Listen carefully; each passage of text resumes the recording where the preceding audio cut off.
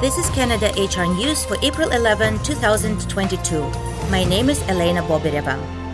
In today's episode, we will cover the news related to the labor market in Canada, workplace safety, office vacancy, compensation, and gender diversity.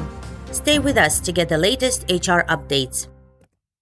Indeed reports that Canada's job market momentum continued in March, with employment rising at a solid pace. At this point, the quantity of jobs in the economy is no longer the most pressing issue facing the labor market. It's how far paychecks are going amid today's high inflation environment. Average hourly wage growth ticked up from 3.1% to 3.4% year over year in March, but still trails the pace of price growth. A range of industries posted job growth, including sectors like accommodation and food service, where employment remains well below pre-pandemic levels. According to the Conference Board of Canada, in March, the Canadian labor market added 73,000 jobs. The unemployment rate is now down to 5.3%, setting a new all-time low.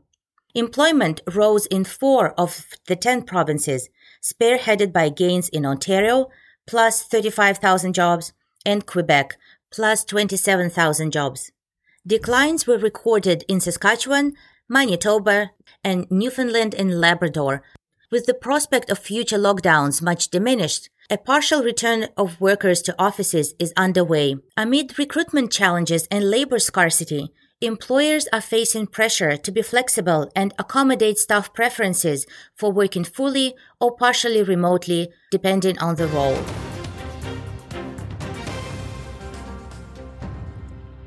Ontario has passed its new workplace legislation, the Working for Workers Act 2022. It is now in front of the Lieutenant Governor awaiting royal assent. The law contains some significant health and safety revisions, along with other general workplace changes.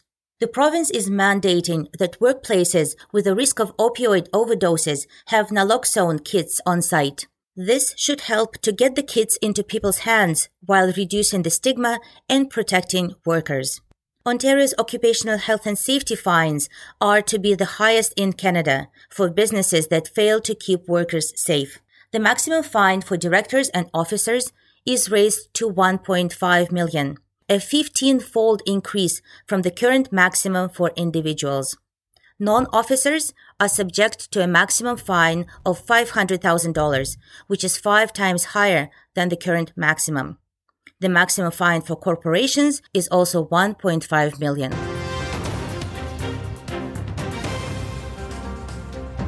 According to the latest report from commercial real estate brokerage CBRE, national office vacancy rate rose to a record 16.3% in the first quarter.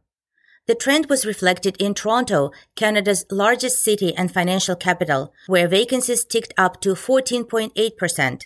Canadian landlords expecting workers to return to offices vacated during the pandemic were delivered a blow as an Omicron variant surge at the beginning of the year prompted more companies to give up leases. In the first 3 months of the year, nearly 2 million square feet of offices became vacant nationwide. Meanwhile, the completion of new buildings brought almost 700,000 square feet of space to the market, with nearly 15 million square feet still under construction. Research from Robert Half shows that 69% of Canadian companies have observed salary discrepancies between new hires and more tenured staff in the past year.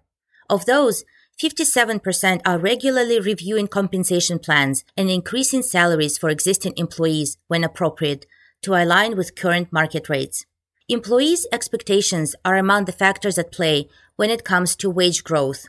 In a separate survey of more than 500 Canadian workers, 41% of respondents said they have not had an increase in 12 months, and 50% plan to ask for a raise this year to adjust for the higher cost of living, to account for additional job responsibilities, and to reflect current market rates.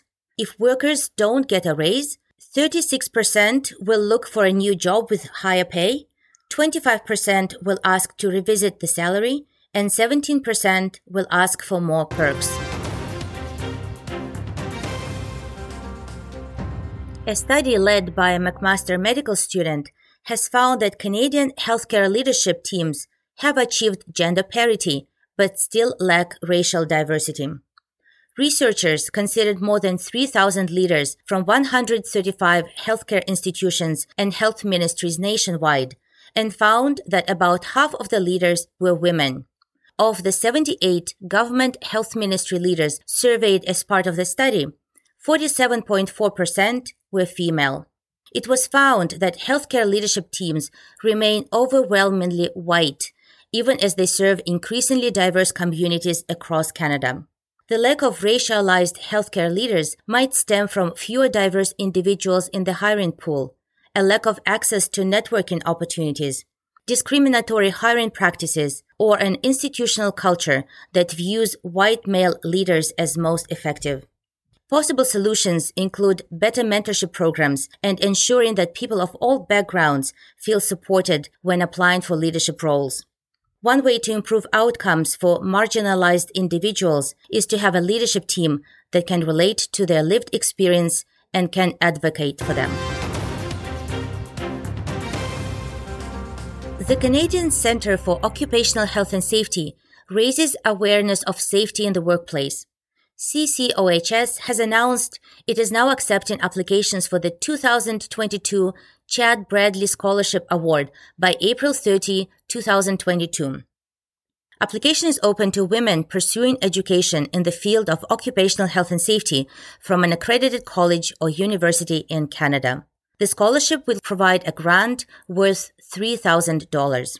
Candidates must submit a 500 to 800-word essay detailing why they are pursuing their education in occupational health and safety, their motivation and inspiration, and what and how they expect to contribute to the field or safe work. And this was Canada HR News for April 11, 2022. Please leave us a rating and a comment in Apple Podcasts. For more information on the topics discussed today, see the episode description and follow us on Twitter @CADHRNews.